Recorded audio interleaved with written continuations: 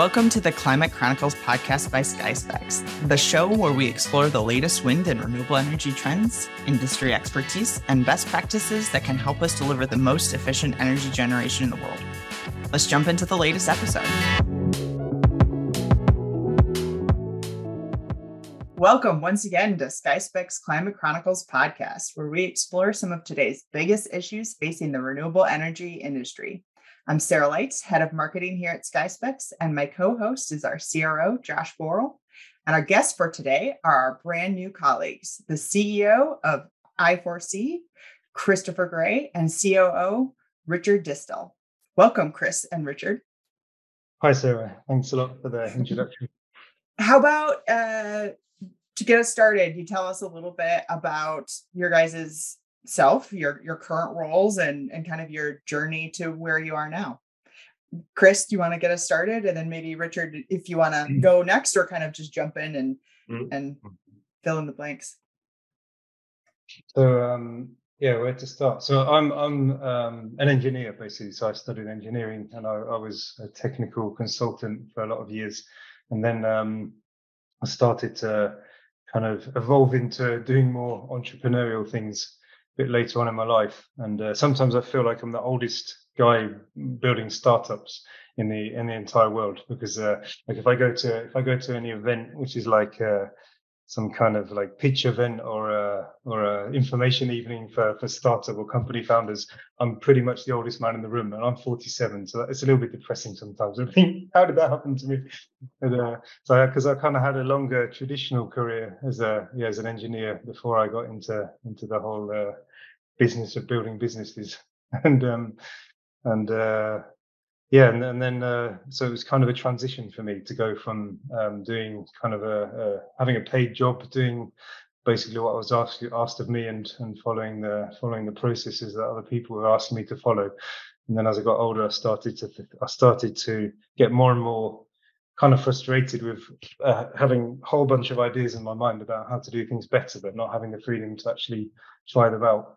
And that's what kind of initially encouraged me or convinced me to take the step of setting up a business, because I wanted to know if I always thought I've got a load of ideas. I might be wrong, but I'd at least like to find out. And if I'm wrong, I'm wrong, and then I'll fail, and then I'll go and look for a job again. But I always thought I don't want to get to the end of my career without knowing whether some of the things in my mind actually could be true. I think that was a kind of fundamental thing, the curiosity to know, if you try to do things different, does it really work out the way I think it would? And the answer is no, by the way. That's the other thing I've learned, is like every idea you have, you try it out, and then you learn a bunch of things, and then you recalibrate your idea and then try it a different way. And it took me a while to learn that most of my ideas were not exactly right in the first place, but the trick is learning to kind of adjust your view on things as you go along. But you have to be on the journey in order to learn the lessons. And so that took me from being kind of having a more traditional job to having the job that I have these days. And the first few years, like I met Richard a long time ago, 10 years ago. And Richard, also like me, has a long, or now many years of entrepreneurial activity behind him. And he and I met for coffee from time to time. So we really did meet in real world and had a coffee. And I hope I didn't disappoint you, Richard. No. And and we often kind of brainstormed. At that time, I was running an engineering consultancy business, and Richard was running a operations company looking after a fleet of turbines. And we often brainstormed about how we're doing things today and how things could be done, and how we're going to manage really huge scale turbines. And like we both always had a lot of interesting ideas for data analytics. But then the question was like, it wasn't like what type of analysis can you do, but how should you structure it, and where should the data be coming from, and how can you automate these things, and how can you create modular solutions? So we often kind of bounce ideas around that kind of thing. I think a lot of the conversations kind of led later on to the i4SEE founding. I think this is exactly also where the two ideas fitted so perfectly, because I was facing a situation where I had a lot of turbines to cope with, and way too little people to work in a structured process. And then I thought, yeah, but we have algorithms that can do this and that, and we need to build something that really helps the industry to scale. And that was also then for me the first point where I thought, if we solve this riddle, then we have a scalable, interesting product. Because before, I was also self-employed, but it was always around managing people, doing process-driven work, but it was not producing a product that is actually meant to scale and meant to make a difference in the industry at the end. It was always just to make ends meet and to have an interesting working situation where you can do something with your own ideas, but it was never the focus of producing a scalable product. And then when Chris and I came up with this idea of creating something, when I understood, okay, this is a need and this is a need that I have, but I'm sure everyone else in the industry has the same kind of problem that he faces, and data science at the world scale is facing the same problem. How do I convert the good ideas from people into actionable business processes in things that really make a difference? And then we thought in our small niche of a way to do that. And that was just like the perfect match between ideas. And then this. I'd also like to mention our co-founder and CTO Stanislav, because that was the last piece of the puzzle, because Stanislav, who in the early days built our entire kind of technology stack, and nowadays manages the team around this, and he has a really impressive ability to turn complex things into simple solutions. And for me, that's always a stroke of genius. If you can take a really complex problem and then really strip it down to the essentials and really build the thing that really you need to solve things in the most simple way. And that's also been that's also really important with scalability, because if you take a complex thing and you scale it big, then you've got a big complex thing. And if you take a simple thing and scale it big, it ends up still being complicated but manageable. And that was really important for us to really get things right and get a very kind of clean and well-defined architecture in place for our early product ideas to allow us to kind of scale that up to something big and still be able to manage it with a relatively kind of small headcount. So you guys kind of talked about, I think you're alluding to just a lot of the industry challenges that you guys were seeing throughout your career. Can you guys just talk about, like, more specifically just some of those big industry challenges that you guys saw? I heard helping the industry scale, lots of turbines to manage, but maybe just in terms of like how you guys see the world and how you see it in the future as well. So from my reality, it was really that I always knew that data science can contribute a lot in business intelligence and in decision making. But when you are working on your day-to-day stuff, always some urgencies come in, and then you always shift the data science project to the next week.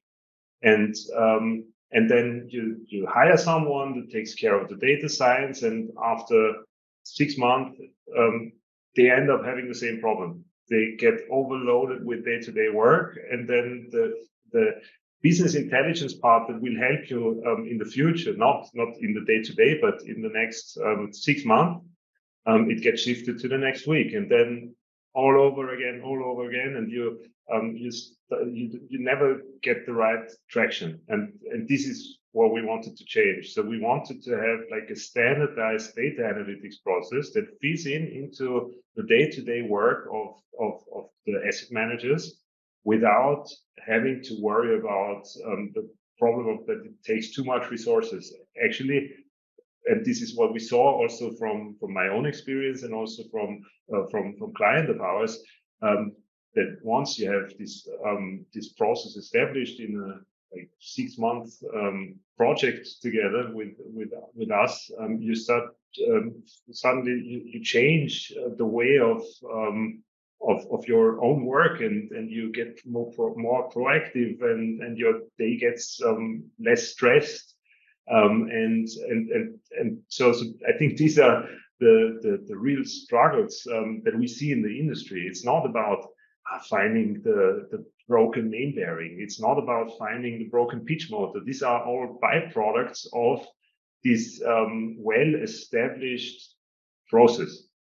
And and I think this is what's so important, and what we try to explain everyone where we that has not had the experience to work with us, and for the ones that are working with us, I hope that they all see it the same way, that this is making that this process is making a big difference, and that suddenly the data analytics, where you always knew it can contribute positively to my day-to-day work, suddenly contributes. You know what I have in my mind, if I think back to our conversations pre i4SEE, and those are the kind of things we wanted to achieve, was to build a scalable, standardized tools and get those processes in place and get out of the firefighting. But and then as we went on that journey and step by step worked out how to automate things like data connection and data transfer and validation and running calculations and creating work orders, and we went through multiple iterations, step by step, just removing one by one the manual parts of the process.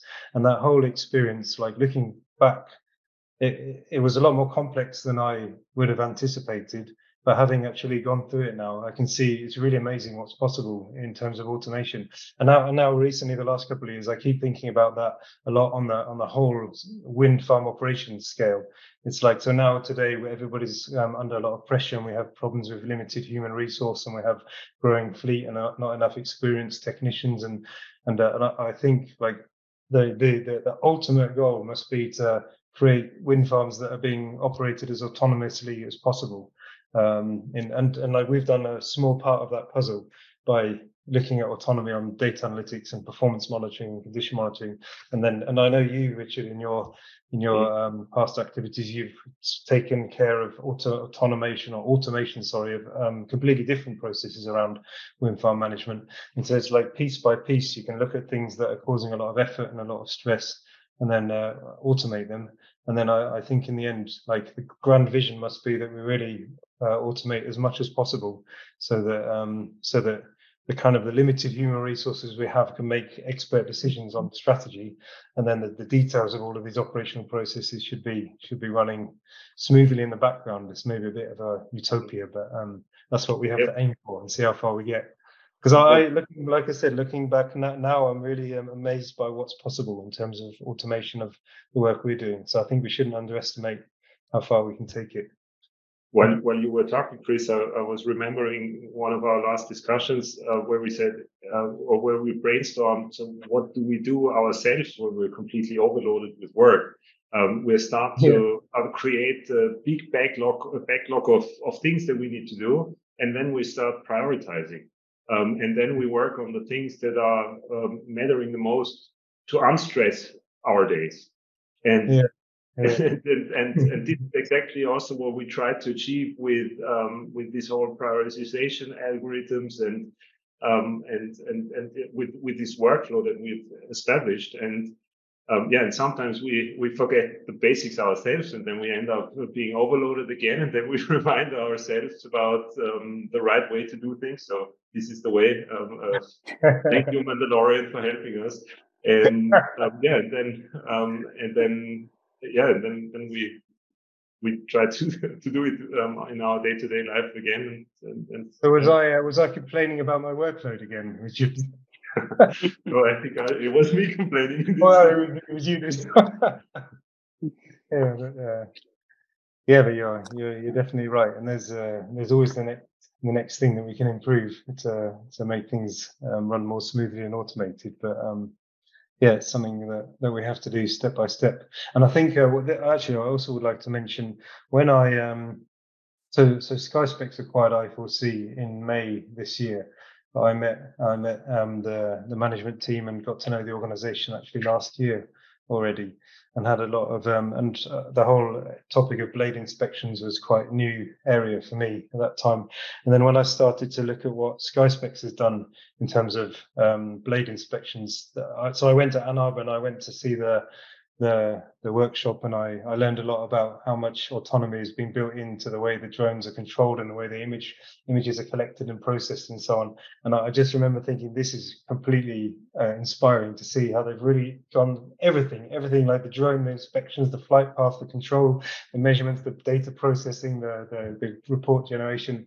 And this was really kind of reminded me a lot of our journey of looking at something from end to end and really thinking about how much optimization and autonomy.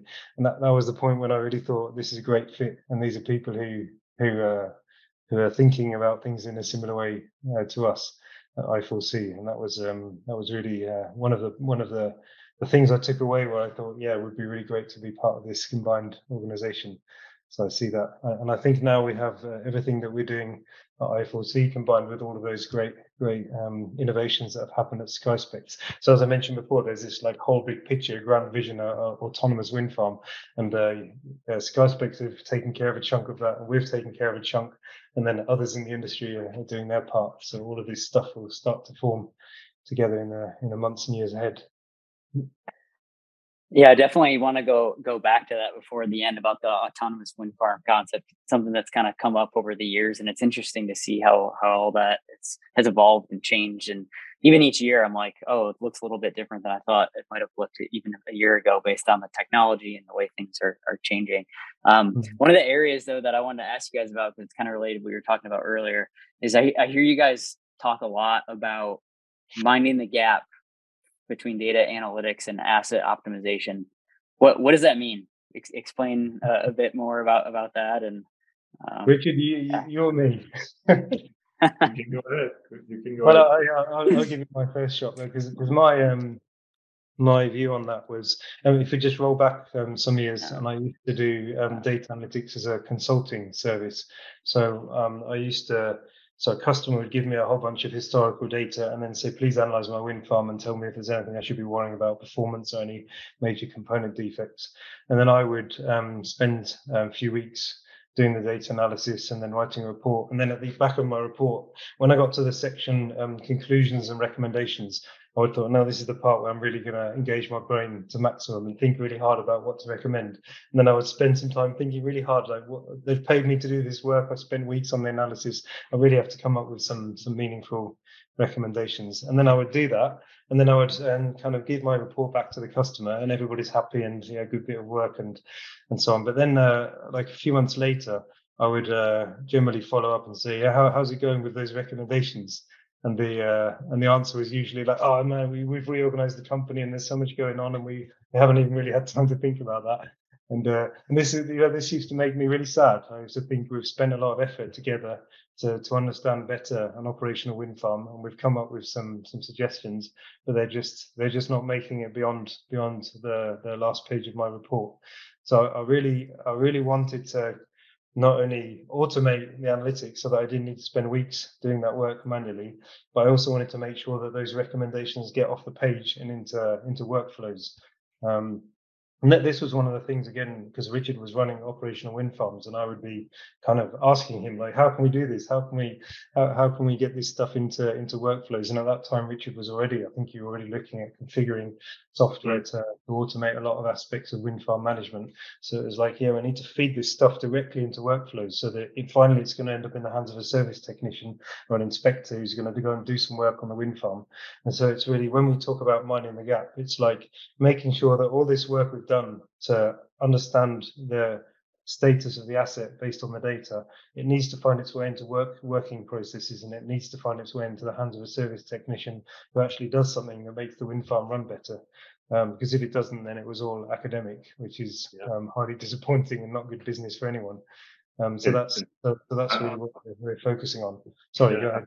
I want to add on the academic part of the story, because often these data science projects, they're really academic, and they're like one-off things where you have very complex tools that are being used, and at the end you get presented a lot of interesting graphs by data scientists that are not domain experts, and then it's like a bit pointy now, but they explain you that there is a power curve, that you have the dependencies from power to wind speed, and that this is like the biggest revelation because they only looked at a big data set. And for us, we think we need to translate the language of data scientists to the language of asset owners. And we need to be very clear about that. So we need to, and this is what we try to do. So we make clear diagnostics and clear recommendations.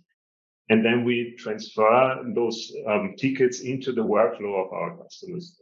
So we really try to be the translator between the language of data scientists and the language of asset managers. And this differs from region to region, from country to country.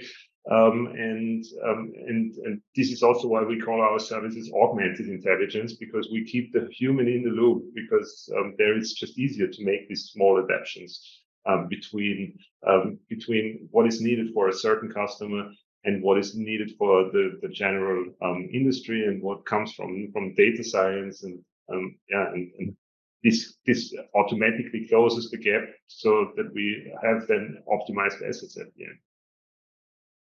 I'd like one more kind of on that thread, on the augmented intelligence piece.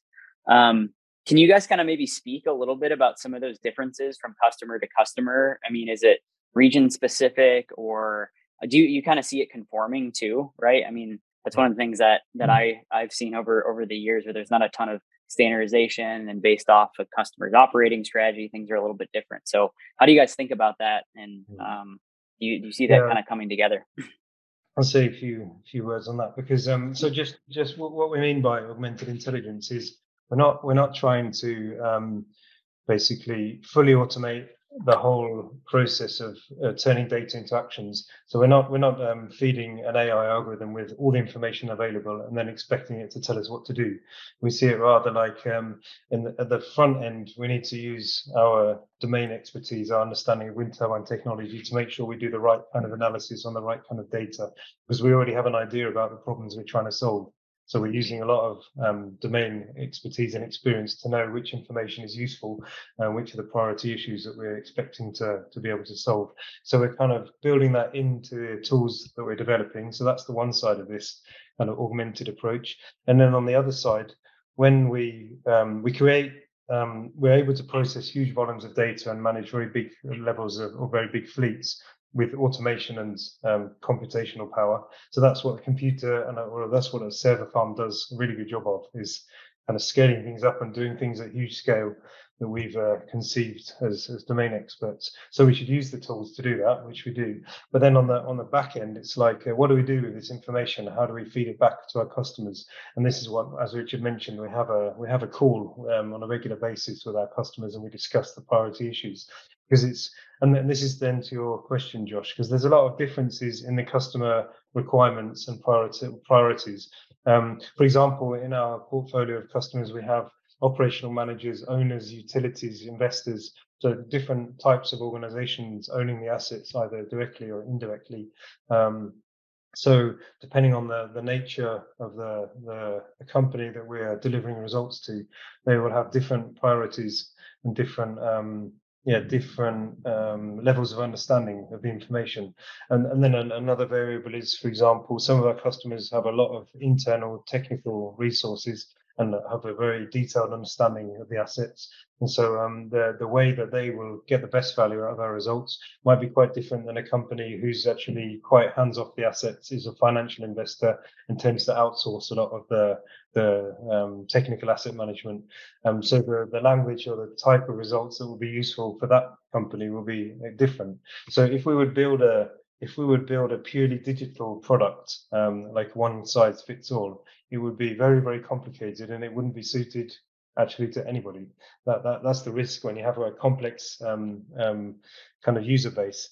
It's very difficult to build a single product. So what we recognize is, okay, our product will be automation and creation of insights at big scale, but our delivery will be us enhancing our own intelligence using these tools in the background to deliver very, very high value advice to each individual customer, which in itself is still a very scalable way to work, because we're still letting the software and the computational power do the heavy lift in the background, and then we're doing I always use the phrase, we have a big stack of technology with a thin layer of human on top.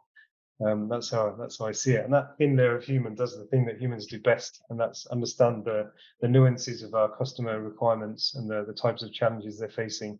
And then we can feed back what they tell us back into our technology development team to improve the stack in the background. So I want to go back really quick to the autonomous wind farm. I know this is like way back, but when you first started talking about it, you talked about, SkySpecs obviously is solving one problem, and you guys are solving another. To truly get to that in the industry, what do you think are some of those big gaps or steps that we need to take to get the industry to that? Need to think about that for a second, because it's like we were saying before, it's a big picture, and we're solving these things step by step. Yeah. But I think for me, what the industry is missing is the openness.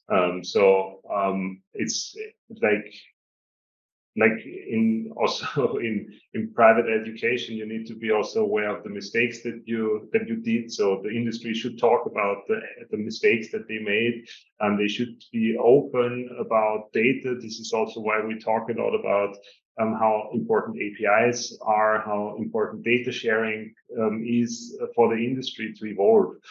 Because I think the first step towards autonomy is understanding failures in depth and understanding the root causes of those failures, and then decide what do I need to do in order to rectify them. And I think, we have learned it also once the internet spread around, and then we had basically a lot of knowledge put into the system, and Wikipedia and YouTube, you can learn things that were just not possible to learn by yourself. When I look back at my own personal youth, when I compare it with the one from my daughter, when she wants to do some knitting or something, then she just looks a YouTube video and she knows how it works. When she wants to improve horse riding, she looks some YouTube videos and she knows the way. And for us, it was really like, okay, you have to read a book and you have to find the right book, and it was very complicated. And I think it's the same for the industry. Once we start networking more and doing a bit more of this specialized approach that we also tried to do. So i4SEE was always focusing only on data analytics, not so much on data visualization, not on building a platform. It was like data analytics first, and solving the things that we think need to be solved. And when others do it like that, and then we join forces as an industry, we will understand where do we need to do something, and then we can decide if it is a robot that needs to repair the turbine, or if it is like hot spare parts, or if it is just more better taking care of the design of the turbine and just adding some extra weight on the gearbox so that you make sure that it cannot break. I don't know, but we need to solve this as the crowd, as the user base, and because to say, I just want to have like an autonomous wind farm, GE investors, please build one. That's not going to happen. Yeah. At least I don't think it is. Richard, you talked about some of those, like just other companies and building visualizations and working together. I mean, maybe if you guys could talk a little bit about maybe even just some of our customers that may have some like homegrown APM systems, or maybe even just in-house analytics teams. But I guess what would you say to organizations like that, especially some of the big operators out there, in terms of like how we fit in? Mm-hmm. So for me, sorry that I take the talking spot again, Chris. No, go ahead. I think the value proposition is sometimes, so if you really do a lot of things in-house and you're really good at what you're doing. So if this is the scenario, then I think sometimes it's good to have a second opinion. And if you have something scalable that works for 20 gigawatts in the market, it could also be interesting to analyze your own gigawatt or your own 5 gigawatt or 20 gigawatt. I don't know, because the learning curve of a company like i4SEE is steeper than for others, because we have a very diverse portfolio. And yeah, and again, we are in this exchange. We learn something, they learn something, and at the end, you have a second pair of eyes, you have a second opinion, and even if you go to a doctor and if he tells you, hey, just make some operation to get healthy again, you might consult a second opinion to just double check if he's talking the same, and then if it's uncomfortable truth, you probably consult the third one. And there's even a market for that. So there are companies building up online resources for second opinion in the health industry. So, I mean, assets are valuable, and why shouldn't you consult someone else? I have a further thought on on our relationship with some of the bigger companies, because I think I mentioned before, some of our customers are more have more technical resources and some have less, and we try to adapt our delivery to suit. And of course, some of the bigger utilities have significant internal data science resources. And like Richard said, part of it is the second opinion, but also because we have really focused strongly on the big scale automation. So the chance of us missing something is actually very small these days, because we're analyzing every single turbine every month and we're making a large number of checks. So it's a kind of a safety net around everything you're doing, that the chance of missing a serious issue is much, much smaller for customers of our service. And if they have a lot of internal expertise and data science resources, us kind of bringing the focus on specific topics can actually channel those resources. So our customers can then spend their time really drilling down, understanding in a lot of detail specific issues that we've directed them to.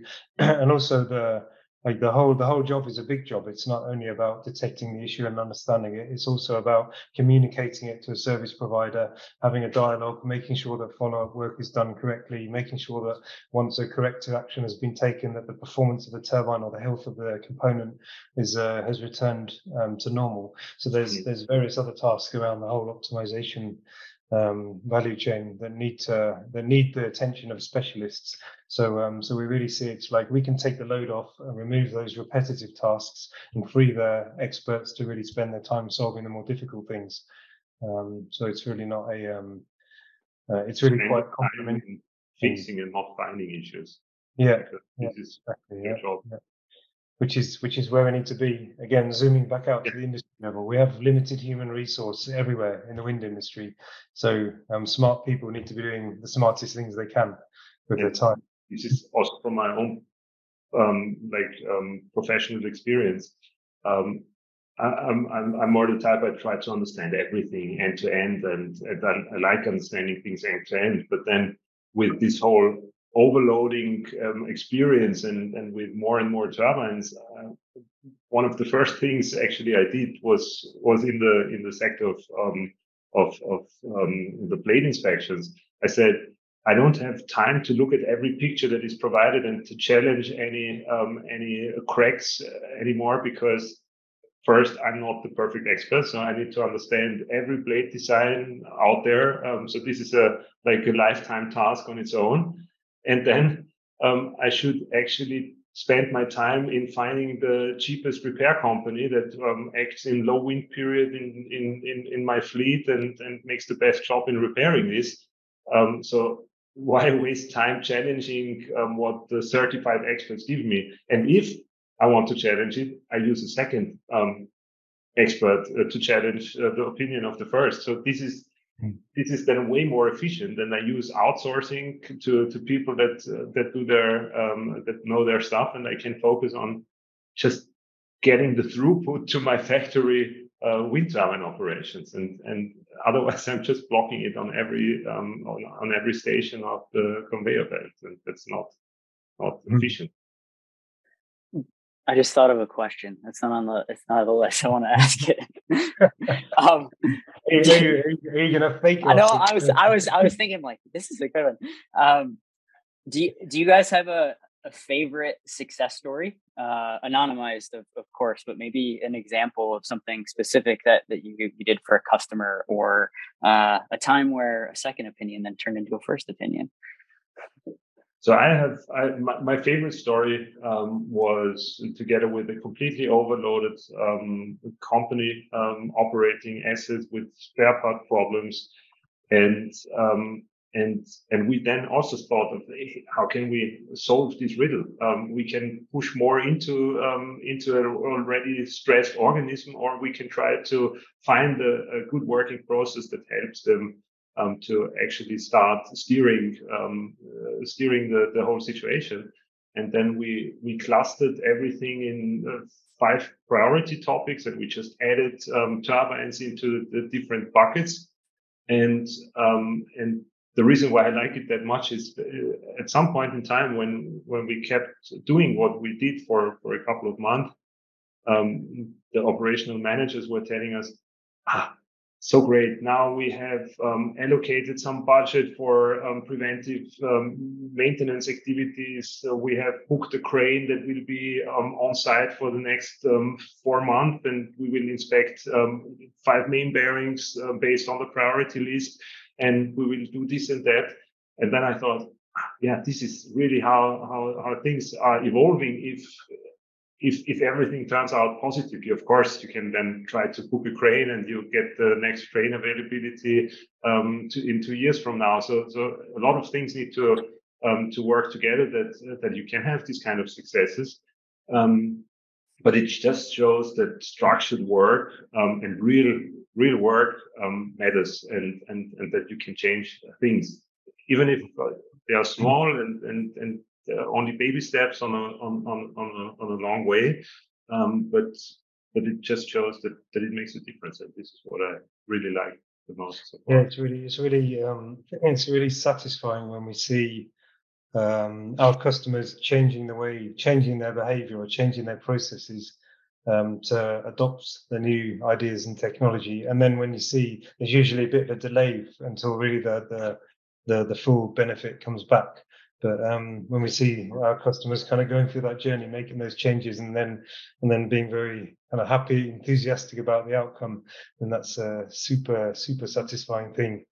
And it's like because the whole system is complex, so it's not like it's not instant gratification. We have to put some effort in, spend some time thinking about hard problems, and make some changes, and then given a bit of time, really good things come out. And it's yeah, it's really like I mentioned right at the start when I had a normal job as an employed engineer, and I was like doing kind of daily tasks, and they were quite complex and interesting tasks.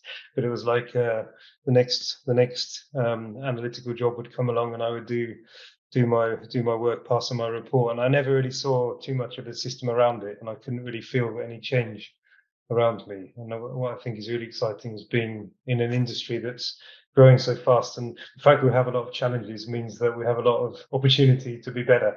And it's it's really satisfying to try new ideas and then see good things coming back from those ideas.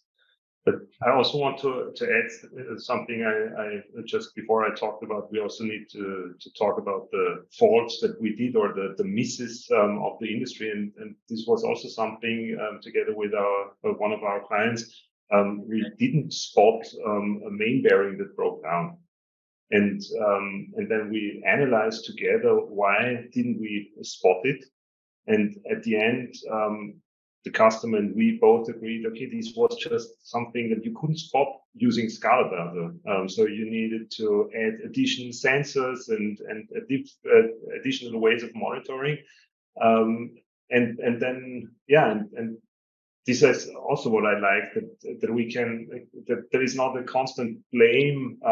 You didn't spot that. Why didn't you spot that? You promised us that you will find main bearing faults, and now we have a broken main bearing. We never do that. We say, if there are certain patterns that we can spot, then we will help you to avoid the main bearing failure. But there are some events that you can't spot with scalar data, and being open about that, and being transparent and talking about that with your customers, and then agreeing on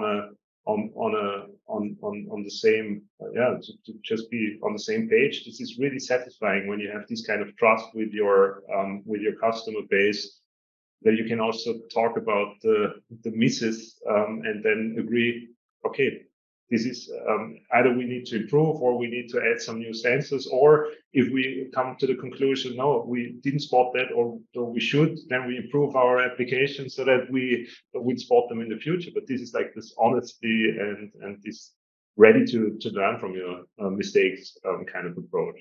And this is something where I also like that we can involve also our customers in it. So we have one last question that we usually end our podcast with. And it is there anything you wish we would have asked you, or you think that's really important for our listeners to understand about the work that you guys are doing? So I would say, I think pragmatism is really important. So I'm a big fan of doing things in a pragmatic way. And I think Richard and I often talked about the fact that when the types of analysis we're doing and the types of the tools we're building, it's not it doesn't have to be rocket science. We don't need to come up with like groundbreaking AI things that are going to change the world. We just need to keep our feet on the ground and do the fundamentals right, but do it very efficiently and at a big scale. And I really think that's kind of true of the wind industry at every level.